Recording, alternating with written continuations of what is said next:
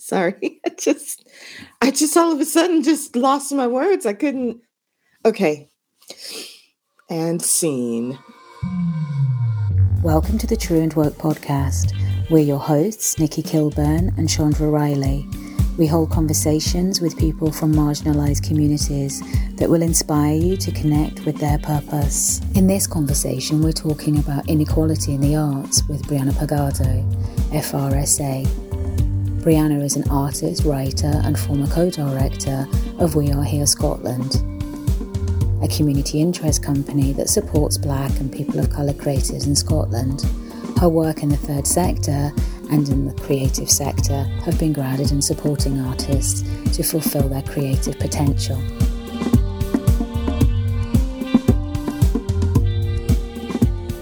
Now we're here to talk about equality and representation in the arts in Scotland.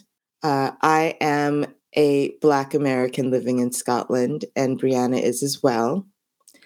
And we are both involved in the arts. So, Brianna, what changes have you seen in equality and representation since the uprising/awakening in 2020 in the arts in Scotland, the creative sector? That's a great question, Chandra. I think what's been interesting to watch over the last couple of years, but also over the last decade in the arts and creative industries in Scotland, is we've obviously been living in 12 years of austerity, and those cuts have been hitting the creative industries directly because of the impact that UK government funding has been having on public funding to the arts in Scotland and the creative industries.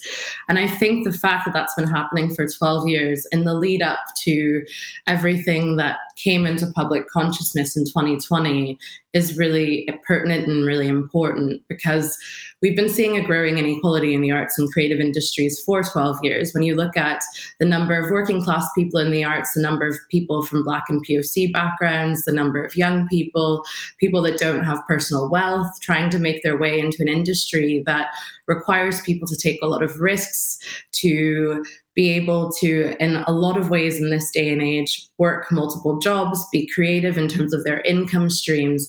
I think that that has compounded this whole conversation around representation in the arts and creative industries. And in terms of changes, what's happening is there's this public conversation taking place where arts institutions, galleries, theatre companies, artists that are working across different creative disciplines and practices are saying, okay, we need to be anti-racist, or we need to appear to have more Black and people of colour publicly involved with our organization, or we need to make sure we have policies around anti-racism. But I think when we look at the public-facing changes, what's happening on the outside, that is really positive.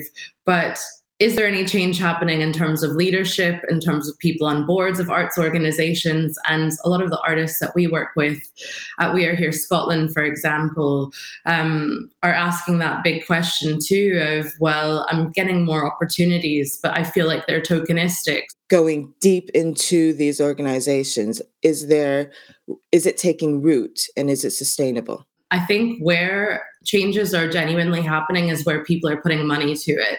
I think sometimes when people are still asking, will you do this labor for free, this emotional labor for free, or come in and chat to us for free, that commitment isn't there, because you go back to them and say, well, you wouldn't ask a lawyer to do legal services for you for free, so why are you asking us to kind of do this training for free? But what I'll say is, theatre companies seem to be some visual arts institutions, the Arts Council, but it's still an uphill conversation sometimes. And to go on and to create the sustainable change that you're describing there, it requires real investment, and it requires investment at all levels across an organisation.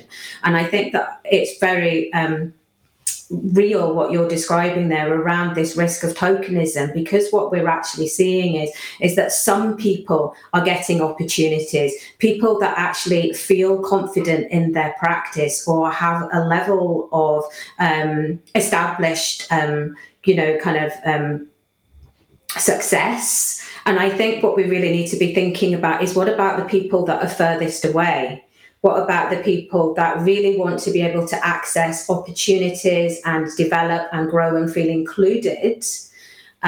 but actually they're really struggling still to feel part of the community and included, because I think what we keep seeing is the same faces all the time that are popping up, that are representing and that are the voice of all the community. And I think when we look at Scotland and we look at England, we're looking at two completely different demographics as well. We're looking at two completely different histories of migration, and we're also looking at different ways within which and how communities interact. Because for a start, within Scotland, because of the extent of racism across communities, people have been pushed back into their safe community zones. And I think there's a lot of relationship building that needs to happen as well. And I think that's one of the reasons why we started Truant Woke, which is essentially about centering the experience of women of colour, but trying to make that inclusive to all women, so that then we can start to have those collective and shared conversations. And I think also what you're describing there is that there's been a lot of grassroots organizations and projects that have, grown from the uprising, because they've felt that they now have recognition, they're understood, and they can express their voice. We need to make sure there's communication happening across those platforms. I think is really important. I think what you've just said there, Nikki, about there needing to be relationship building and sharing resources and knowledge across different groups within the arts and creative industries that are Black and POC led, it's been really interesting to see how that works and the willingness or not to have those conversations. I think there is a lot of trauma amongst many of our communities. And I think because of the scarcity that a lot of us have been facing for centuries, I'm not talking about just the last 12 years, sometimes there can be a hesitancy to collaborate. And I think what's really positive on the flip side of that is you're right about the same faces coming up time and time again. And I think that passing on that baton, because activism, is a relay race. It's not a marathon. It's not about who's carrying that, but it's also making sure that opportunities are passed on and shared. And I think that particularly in Edinburgh, I've only been in Glasgow now for about 5 months. The community is really small. And I think that fostering more spaces for connection and collaboration and working together, and unionizing or coming together to advocate on certain issues is really important. And there have been big conversations about that happening. And I think we would all really benefit from that as well. I've seen certainly in the past few years that there's plenty of opportunities. There's plenty to go around. We can share the work. We can share the creative processes. Yeah. I think we can. And when we look at the work that Intercultural Youth Scotland is doing, We Are Here Scotland is doing, there are many collectives, transmission galleries work over the years. Most of my work in the creative industries has been about supporting and building creative networks. It's really about me making creative work. And I always try and mentor, support, build mentoring programs. That's what we're doing at We Are Here Scotland, and pass on the opportunities always. And I know that scarcity that has been really real is understandable, but I'm also hoping that we can heal and move past that in a way that will benefit all of us. And I'm seeing that happening more and more. But I think what's also important is when you look at the social enterprise community or the third sector, we are creating our own opportunities and spaces, creating our own venues, creating our own festivals, collaborating in ways that is making space for ourselves and for others, without the institutions holding that power. I know that kind of money and resources are something that we'll always be competing for, but that is something I've seen change really positively. And that's been a lot more at the forefront in the last few years. I think one of the challenges is that, what we're talking about here is that the way that, often projects are commissioned tends to be still quite competitive, and there's a risk of stigma and discrimination where it is very much target orientated, although it's framed as being outcome based. And it is still filling a very small quota of funds that are available for people from Black POC communities. And that can then be very challenging for people that want to develop something or put themselves out there. And also, like, how do you get started? I think that's a challenge in itself, because let's face it, if you don't have resources, you can't get started. What I think we need to watch out for, and I see so often and I'm concerned about, is yes, you might do the anti-racism training or the unconscious bias training or have the right language, but these institutions are using this language, but still not letting go of power, still not changing their actual approach, but they're using a language that's convincing, that makes you think maybe they get it, or maybe they are changing their ways. It's supporting the power paradigm. It's reinforcing it. It's giving it more strength.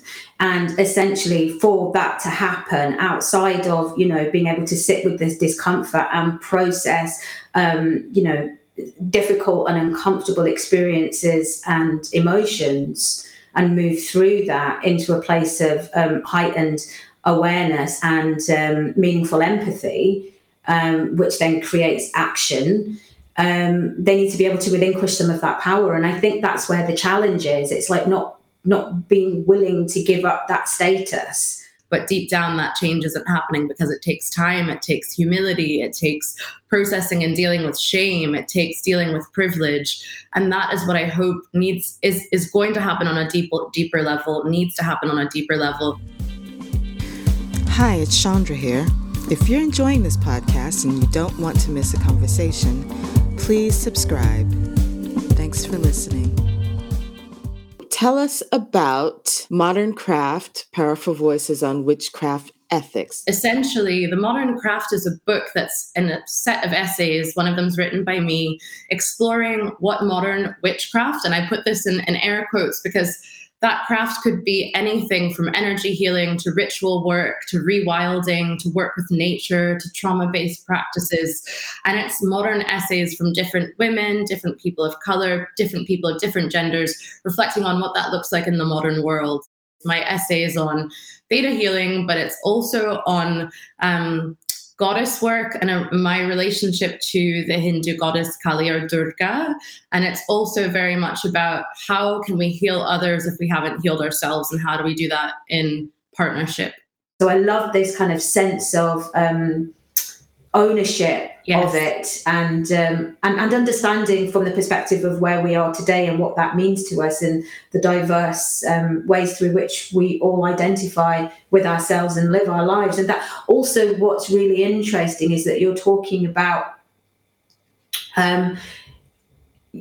connecting with you're connecting with Hinduism, and you're connecting with yoga philosophy in a meaningful way, which is about deep understanding and appreciation and not appropriation. And I think it's also an important narrative that we're having, where we can actually use and connect with anything in the world that's available to us, because it's become almost like quite frightening and scary for people. Become very scared of, appropriation, so they don't do. But it's actually, well, you just need to honor it and understand it and put the work in. Couldn't have said it any better. Thank you, Nikki. That's beautiful. Thank you. Loving this podcast? Go to session notes for links to our blog, website, and socials.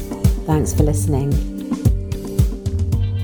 And these are questions that we ask all of our guests so we can see the things that we have in common.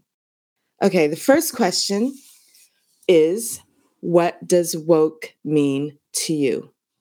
Woke means honoring those that have done the work, even brought this idea into consciousness, and really being a critical friend of oneself and others to reach a point of healing and understanding. That's what I would say woke is to me. Beautiful. Right. Question number 2. How does a meaningful connection feel? Ooh, a meaningful connection feels embodied. That full mind, body, spirit alignment, a sense of mutual respect, mutual reverence, understanding, and something that allows for growth, for learning, for mistakes, and I think, is the embodiment of beauty. That's what I would say a meaningful connection is. Wow. That was beautifully said. That was gorgeous. I could feel that. Thank you. Thank you. Okay, Brianna, what is the best thing about being human? There are so many wonderful things about being human. I was listening to a podcast this morning by my favorite queer POC astrologer, Chani Nicholas, and she started the podcast with what a miracle it is for us to be alive. You know, the millions of decisions that had to be made that in alignment for us to even be here. So I'll just, because this is quick fire, I'll say the one of the most kind of beautiful things about being alive is just that we're even here in the first place, and really being able to, by remembering that, honoring all the mundane things that we do every day that we will take for granted when we're no longer here. So that's what I'll say. That's great. I can really relate to that, because I've learned not to take things for granted because I'm a stroke survivor. So wow. It's a beautiful thing. It's a beautiful thing to just recognize that we're lucky to be here. Thank you for sharing that. Yeah. Well, with that, I'm going to say thank you, Brianna. And it has been a really, really lovely conversation today. Thank you so much for being here.